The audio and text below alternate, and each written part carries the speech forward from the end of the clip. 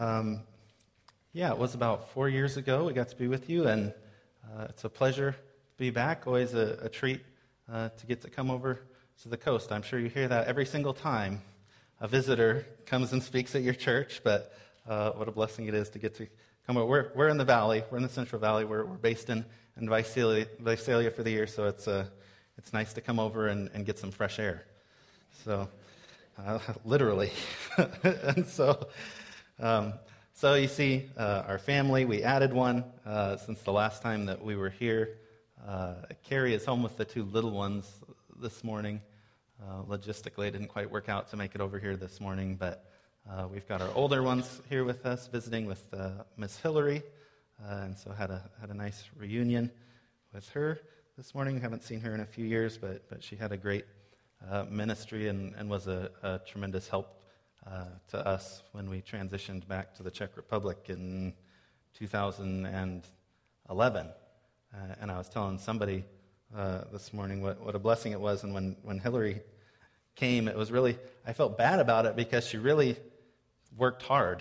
She came to serve because it was a hard time for us. We were in transition, and we were having a baby, and of course, we didn't have grandma or anybody there to help us, and that was Hillary. Hillary was there to really help and serve, and so regrettably, she didn't get to see a lot of the things that we would have liked her to see in the Czech Republic, but she never complained about it. She was a super good sport, but she was such a blessing to us while she was there. And so we are missionaries in the Czech Republic, which today is the most atheistic, least religious nation in the entire world. We are serving in a region of the Czech Republic that is about 0.2 to 0.3% Christian. I know that often we don't think of Europe as unevangelized, but that makes the region that we're ministering in far less reach than the vast majority of places, even in the 1040 window. And so there are unreached people groups even in the heart of Europe today, and that's where we are serving. But as we get into the Word this morning, I'll tell you more about that. I'm passionate about a few things, besides God and my family: fishing, coffee, and the Czech Republic. And so you'll excuse me if I just like to talk about the Czech Republic. And so as I'll weave in illustrations mostly from the Czech Republic as we look at the Word this morning. But I want to share with you a very small glimpse into the ministry of Jesus, and so small, in fact, that it's only mentioned in one gospel. Usually in the ministry of Jesus, or often we can see it in 2, 3, or maybe all 4 gospels and kind of get a well-rounded view of it. And in this particular passage that we're going to look at in Luke 9 is only in the book of Luke. And so it's a kind of a small window, but the view from here is beautiful. And since we are missionaries, I want to stick with that theme, and I chose a passage that goes with that theme. And Jesus came to the world on mission, we could say. And he sent us into the world as himself on mission. He gave us the Great Commission. And so if you are here this morning and you are a child of God, if you've been redeemed, if you've been bought by Jesus, then you have been commissioned. You've been commissioned by Jesus himself to make disciples, to preach the gospel, to seek and save the lost. And we're missionaries in the Czech Republic, but whether you're where you were born and raised, or where you live, wherever you live, whether it's here or overseas, you've been commissioned. The commissioning is the same. It's the same, whether you're a missionary or not, whatever you call yourself. And so that is our launching point for our message this morning. And so if we could look at Luke chapter 9, verses 51 through 56. We can read. Do we normally stand when we read? I don't know what your tradition is here. No? Yes? Well, let's stand in reverence for God's word. So we look at what he has to say to us this morning in Luke chapter 9, verses 51 through 56, reading from the NASB. When the days were approaching for his ascension, he was determined to go to Jerusalem. And he sent messengers on ahead of him, and they went and entered a village of the Samaritans to make arrangements for him. But they did not receive him, because he was traveling toward Jerusalem.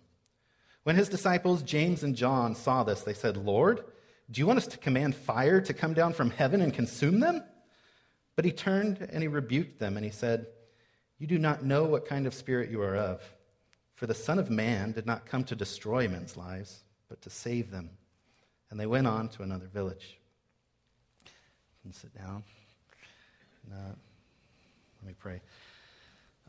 Heavenly Father, as we look into your word this morning, Lord, we pray a simple prayer that your people would be blessed, that your people would be encouraged to go out from here this morning and be more like you and to make disciples. We ask it in Jesus' name. Amen. So, we have this morning, if you'll allow me, we could say we have 3 B attitudes. I have 3 points this morning. It's a 3-point message. 3 B attitudes as we engage in evangelism, or we engage in the Great Commission. And the first one is this: be determined. Be determined. And this is probably really the main point of this message this morning. So the first one's the most important. It says, the days were approaching for his ascension, and he was going to ascend. He was literally going up to Jerusalem, where he would be lifted up on a cross, and where he would be received up in another kind of a glorious ascension. And he was headed to Jerusalem, and he knew what was going to happen there. Because if we look back in Luke 9, we know that in Luke 9, Jesus tells people that if you want to come after me, you have to take up your cross and follow me.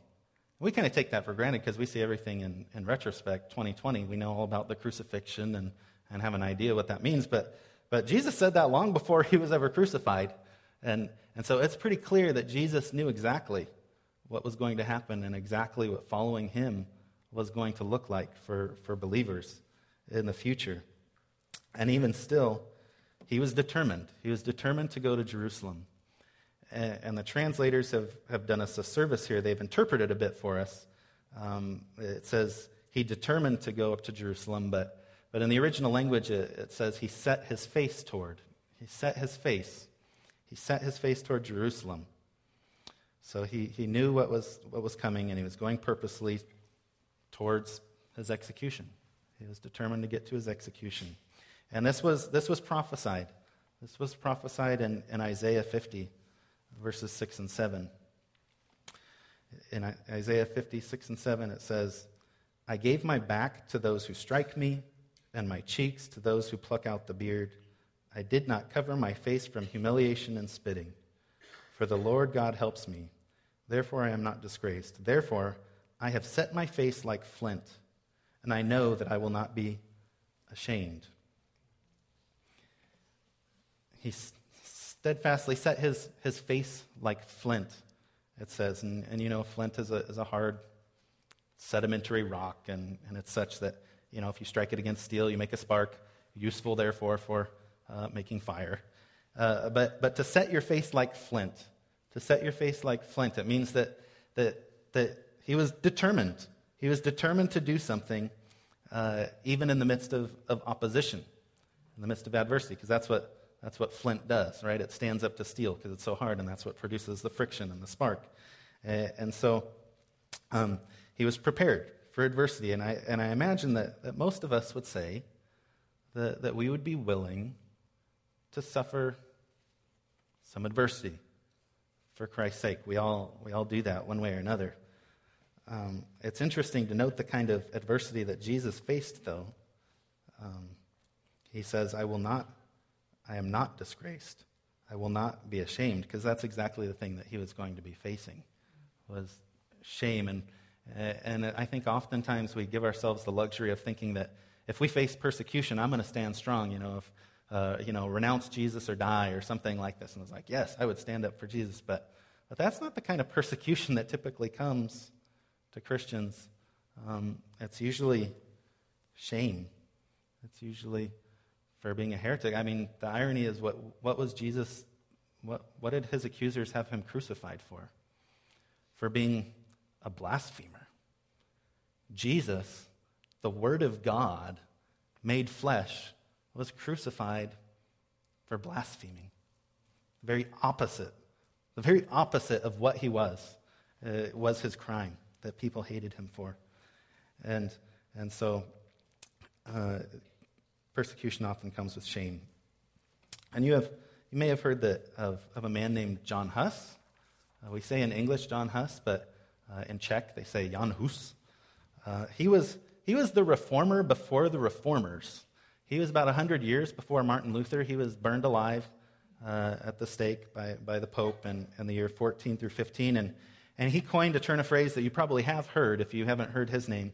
He was the one that coined the phrase, justification by grace through faith alone. You may have thought that came from Martin Luther, but it did not. And this John Hus, he was Czech. He was a Czech guy, and he ignited a movement with his teaching and with his martyrdom of free church Christians that swept through the Czech lands. Again, remember today this is the most atheistic nation in the world, but in the 16th century, after Jan Hus's teachings took hold and the church started spreading, it's estimated that approximately 90% of Czechs were Protestant Christians. There was a Christian school in literally every town in the Czech Republic so that people could learn to read and read the Bible. And Jan Hus, John Hus, this great teacher and this great movement that followed him, this great working of the Holy Spirit, he was born just 20 miles from where we live in the Czech Republic. And this region that we live in, southern Bohemia, where he was born, is today the least Christian, most atheistic region of the most atheistic, least religious nation in the world. So it's really spun around entirely. But in that time, God had a purpose, and the Roman Church ruthlessly persecuted. They led 5 papal crusades against the Czech lands to drive these Christians out. And in just a few years, between the time of Jan Hus's teachings and the Free Church movement there and the early 1600s, the population of the Czech Republic was reduced from 3 million to 800,000, just by the displacement and the murder of Christian people drove them out of the Czech lands. And so, but God had a purpose in that. These people fled over the borders all around the Czech lands, lots of them landing in Switzerland and Germany. And since these people were basically refugees anyway, they no longer had a homeland, they said, well, let's just go all over the world and take the gospel. And they organized themselves into missional groups. And by this time, about 100 or so years after Jan Hus, 200 years after Jan Hus, they had started calling themselves the Moravians. You may have heard of the Moravian Church. But these Moravians, these were Czechs. These were the Czech people. And they became the first Protestant missionaries to Scandinavia, the Arctic, Africa, the Far East, North and South America, the Caribbean. They were the first Christian missionaries to minister to Native Americans. They were who inspired Wesley. They were the first Christian missionaries to minister to African American slaves in the colonies.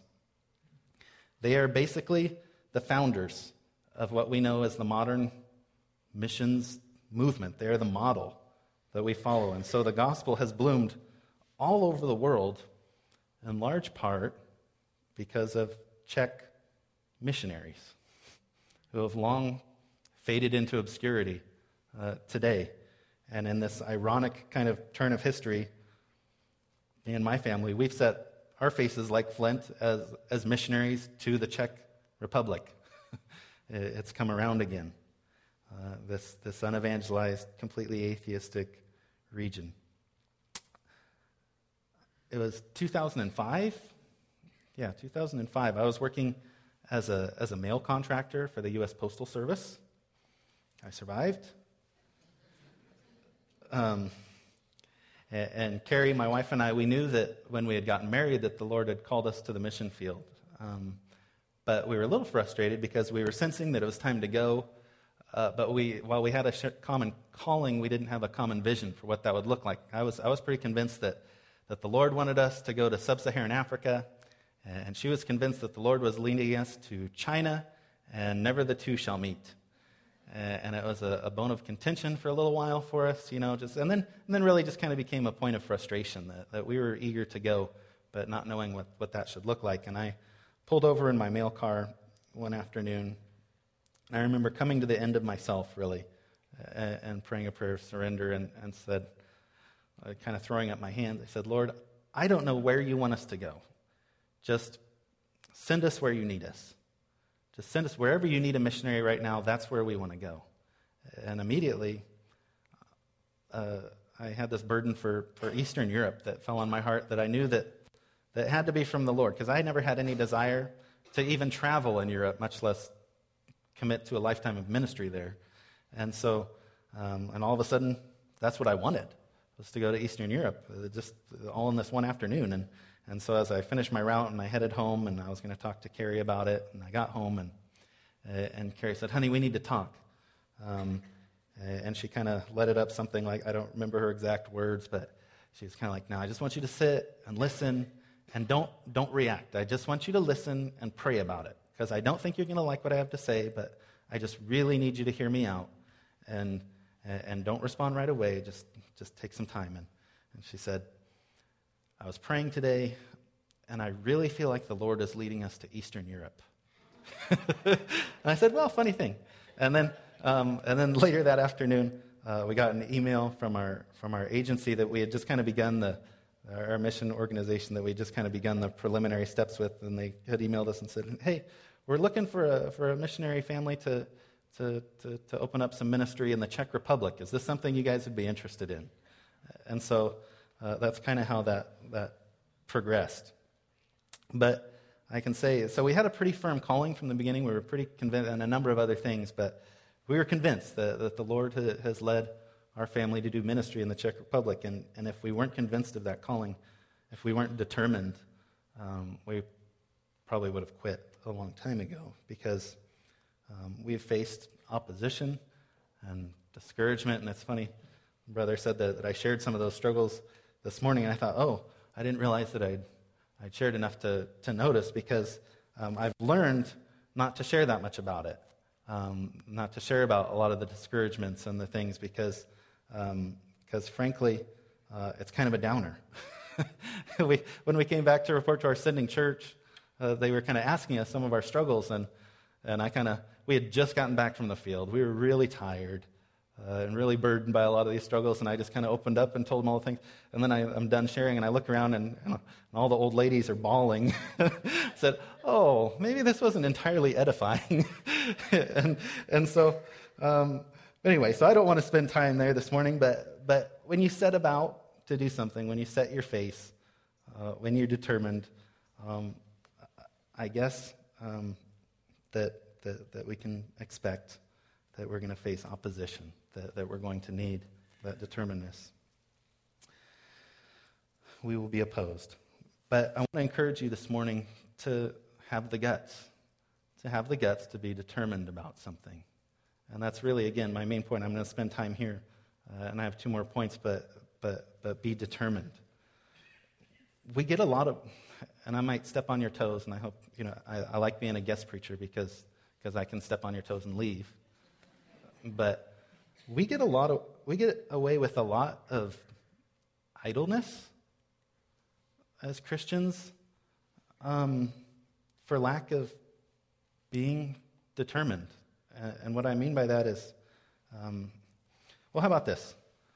We're missionaries, and if I told you that every year we set yearly goals for our ministry, what we would like to see accomplished this year, and we set 5-year goals for further out.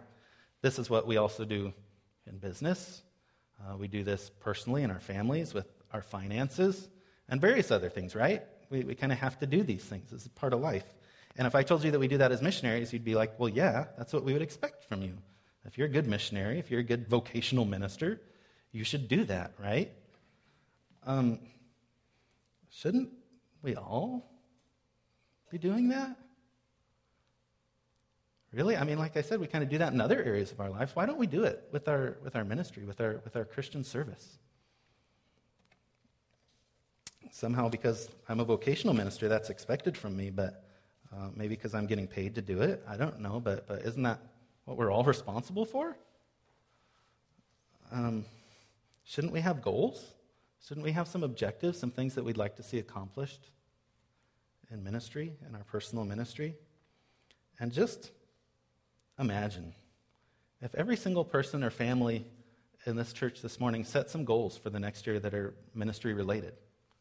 I said, this is what we would like to see accomplished in Cambria this year. This is what I would like to see accomplished in my neighborhood. And I don't mean, and this is not a bang you over the head, guilt, convert a bunch of people kind of message. This is just set some reasonable objectives for ourselves. I know that you might not be able to lead your kooky cat collecting neighbor to the Lord this year. That's not the kind of thing I'm talking about. Oftentimes when we think about like setting goals, it's like, well, if I can't do the ultimate thing, if I can't, lead this person to Christ, then it's just discouraging. It seems overwhelming. That's not even what I'm talking about. How about just determine that this year you're going to do everything that you can to be an active reflection of the loving kindness of Christ to your neighbor or whoever. What might that look like? And go from there. How can we be that? How can we be Jesus to the people around us? And if you only take one thing this morning from this message, it's determine how you can be on mission in a Christ-like way in your community right where you're at and go from there. But second point, and that is, I'll get off your toes. Second point is be gracious. Be gracious. Jesus sent his disciples ahead of him to prepare the way. And this wasn't like an entourage going to make way for a king.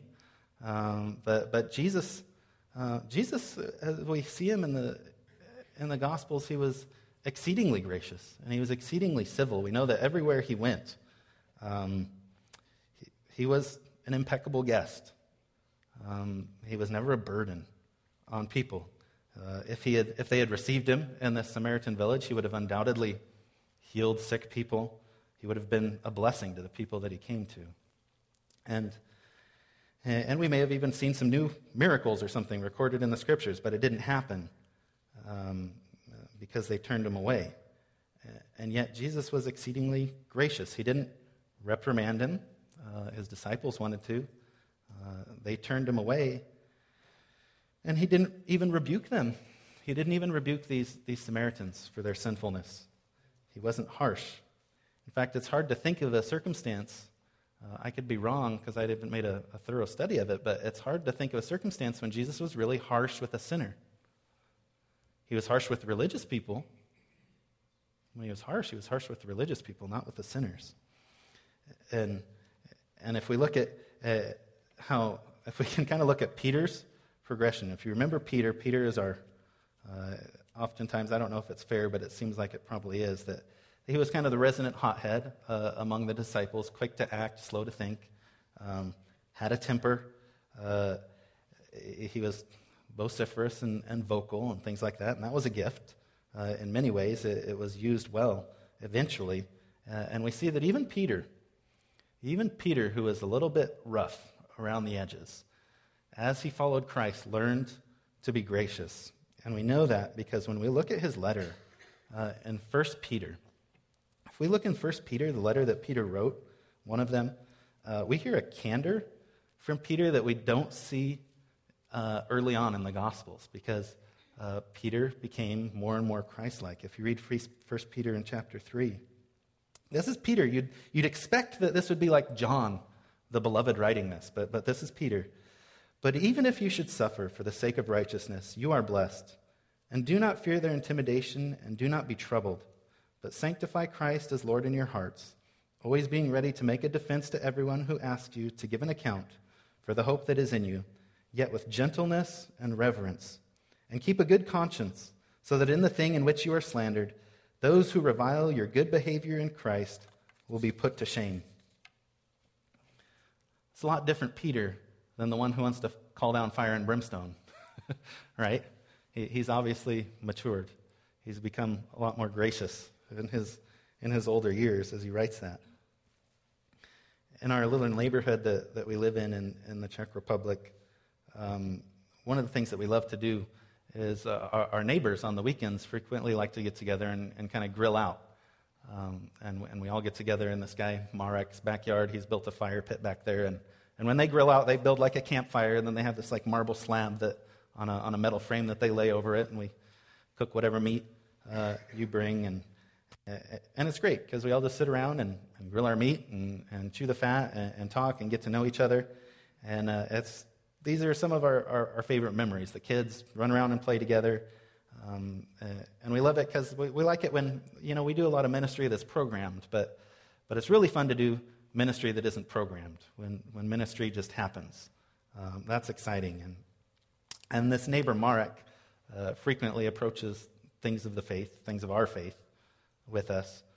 Marek is an atheist, and yet it's funny, being an atheist, he loves to talk about God. Every time we get together, he's given me the ninth degree about this or that or the other thing. And one evening in particular, I remember that we had a really long discussion. He turns to me, and I know he was baiting me, and that's why I can smile about it, but he turns to me and says, "Steve, I think your God is a murderer." And then he goes on to explain, there's all these children dying in the world, and all these terrible things happen. If your God has the power to stop it, and he doesn't, then he's a murderer. And, is he not culpable if he does not stop evil? And he has the power to. And these, he's thinking about things. And we had a great talk that night for a long time about who God is and what his nature is and what faith in him looks like. And I'm not offended. Sometimes I think Marek comes to me with things like this all the time. "Steve, your God's a murderer." And sometimes he'll come, with things that he starts disparaging the Catholic Church, thinking he's going to offend me, and he kind of misses. Yeah, I don't like that very much either. But but anyway, he's always trying to draw me in, and I guess the point is that that I can be gracious, that we can be gracious with Marek, because I'm more interested in Marek. I'm more interested in Marek's spiritual condition than I am about trying to be defensive. God can defend his own name. I'm more concerned about Marek, and I think that's what God is concerned about too. God's concerned about Marek's soul. And Marek, and I think because I've always been gracious to Marek about these kinds of things, that he continues to come. And Marek is not converted. I don't even know if he's close. But he continues to ask. He's obviously interested and wants to know more.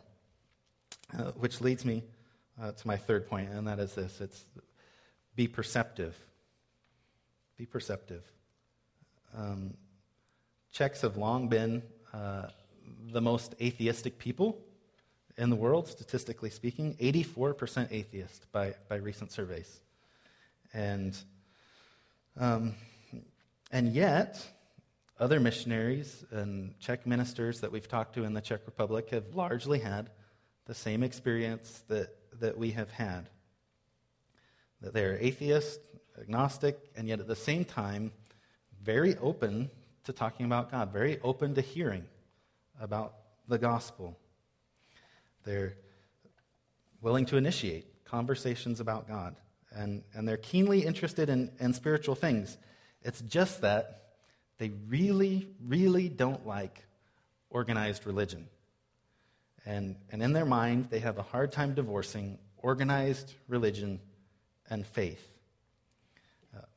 They despise organized religion, and often God gets lumped in with that, and so they expel them both. But what is exciting in our interaction with people and getting to show them what true faith in Christ is like is that we find that the question that they're really asking, the question that a lot of people like Marek are really asking is, well, who is the God that I don't believe in? And I love that question. That's a question I can sink my teeth into. And so as missionaries, we have this great privilege. It's really hard in a lot of ways to be in a place where there's so few Christians, where there's so few resources, There's not a lot of support. And yet, on the other hand, we're getting to talk to people about faith in Christ that don't even know the fundamentals of who God is. The idea that God is good is not something they would have come to on their own. So for me to say that God is good, oh, really? How so? And so that is exciting. But we have to be perceptive with people like Marek and so many like him, that if we pried a little deeper, we would see the source of their distrust, the source of wounding. The Czech nation suffered a lot of blows by religion, by the Roman Church, that have festered for generations. You see people seeking meaning, and yet at the same time terrified of being dominated by some kind of all-explanatory answer. They don't like religion. They don't want another master. They had the Roman master for centuries, and then they had the communist master for generations. And they do not want a system. They do not want to be organized and lumped into a group again. And so coming to faith for a Czech atheist is a long process of gaining trust, of learning the true nature of God. And the truth is, I don't think Czechs are so different than most of our neighbors. Everyone has their wounding and their perceptions of what and who God is. So be gracious, be perceptive. These Samaritans, like so many people that we know, reject Christ because of deception. The response to someone who's been deceived, the response to a slave to sin, the response to someone who's been mastered by our enemy is compassion. And we ought not be shocked or dismayed when sinful people act like sinful people. We claim to be believers and regenerate, and we're pretty sinful. and so if we haven't even made a choice to follow Christ, do not be shocked. We have to be gracious about that. Jesus was keenly aware of this when he said, "You do not know what kind of spirit you are of, for the Son of Man did not come to destroy men's lives, but to save them."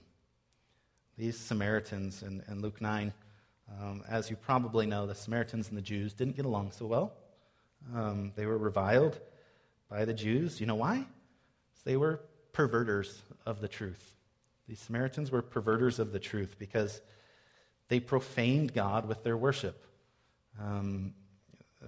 They thought that they were honoring him. The Samaritans did. They thought that they were honoring him. They had an earnest religion of their own. And how this came to be was, the Jews were led into exile by the Assyrians, but of course, the Assyrians didn't scour the countryside and gather up every single Jewish person they could find and lead them into exile. It was just the vast majority of Jews. And so there remained a certain number of Jews still in the land of Israel during the time of the captivity. And in the meantime, there was this great void, and so the heathen peoples from around Israel moved into that good land, and they intermarried and mixed in with these Jewish remnants, and they evolved a form of Judaism. They worshipped the one true God. They kept the Pentateuch, the first 5 books of the Bible, but among their chief offenses is that they set up another place of worship. Jerusalem was in shambles, so they set up a new temple. It made sense to them. They set up a new temple on Mount Gerizim. And that's where they worshipped. And so as the Jews return to their homeland, they run into these Samaritans that are an abomination because they're worshiping. It's perverted. They're worshiping in the wrong place. They're not using all the scriptures. And there was this great enmity between them, so much so that a good Jew would not pass through a Samaritan city or even through their lands. And so here comes Jesus. And we've already seen him work among the Samaritans. You know, he was with the woman at the well and all of that. And there was an eager and open response among the Samaritans. What we read in Scripture is that this is the one example when the Samaritans are viewed in a negative light. Here in Luke chapter 9. Every other time, The Samaritans it's mostly a positive encounter. They're receptive to Christ. There's fruit among them. And so, not like the Jews.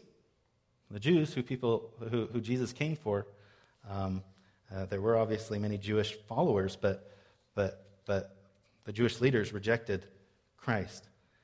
And so, it might stand to reason. It might stand to reason that being rejected by the Jewish leaders in Jerusalem, as Jesus was, that Jesus, the Messiah, would come to them. They were worshiping God too. They were trying to worship the one true God. The Messiah comes. He's rejected by the Jews. And here's the Samaritans who have received him. Might not the Messiah come and minister among them? Might he not validate them and their reception of him? Might he even validate their place of worship? I don't know.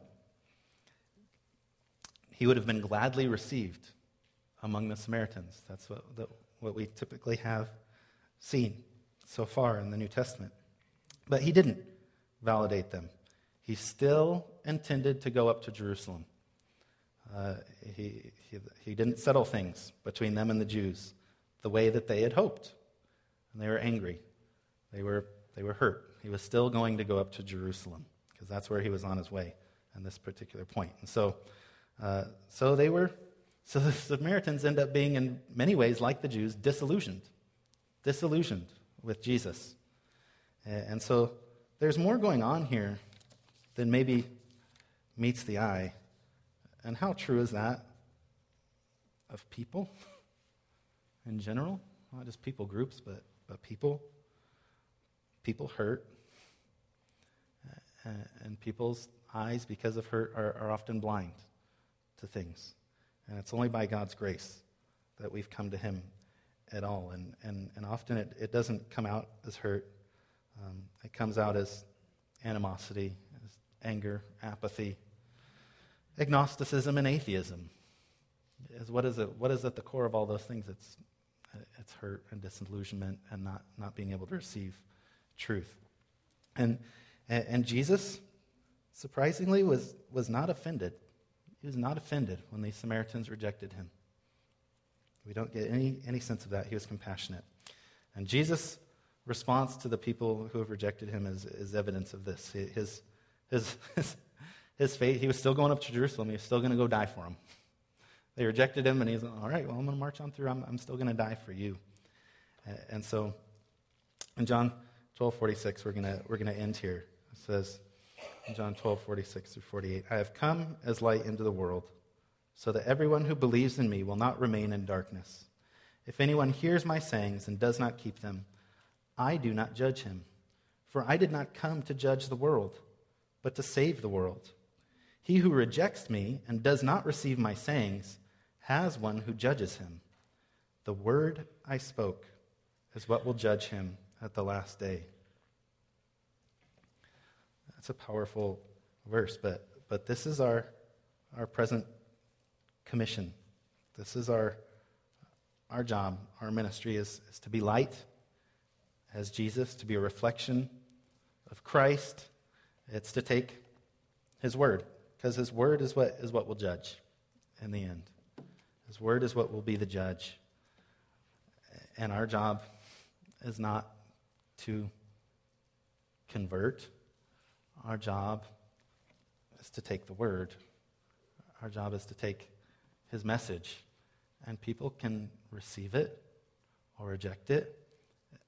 And we do everything in our power. We are determined to get it to them so that they can respond.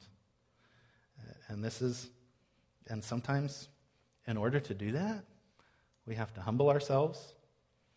We have to take up our cross and be willing to bear shame, to bear offense, to bring the gospel of Christ to a lost and dying world that's sinking in its own depravity and might not want it. And we do it anyway. And we love people anyway. And the time of judgment will come, and Jesus references it here, that it will come. And we should see the reality of what that is and how serious that is, that there will be a judgment. And God's will is that no man should perish, or God desires that no man should perish.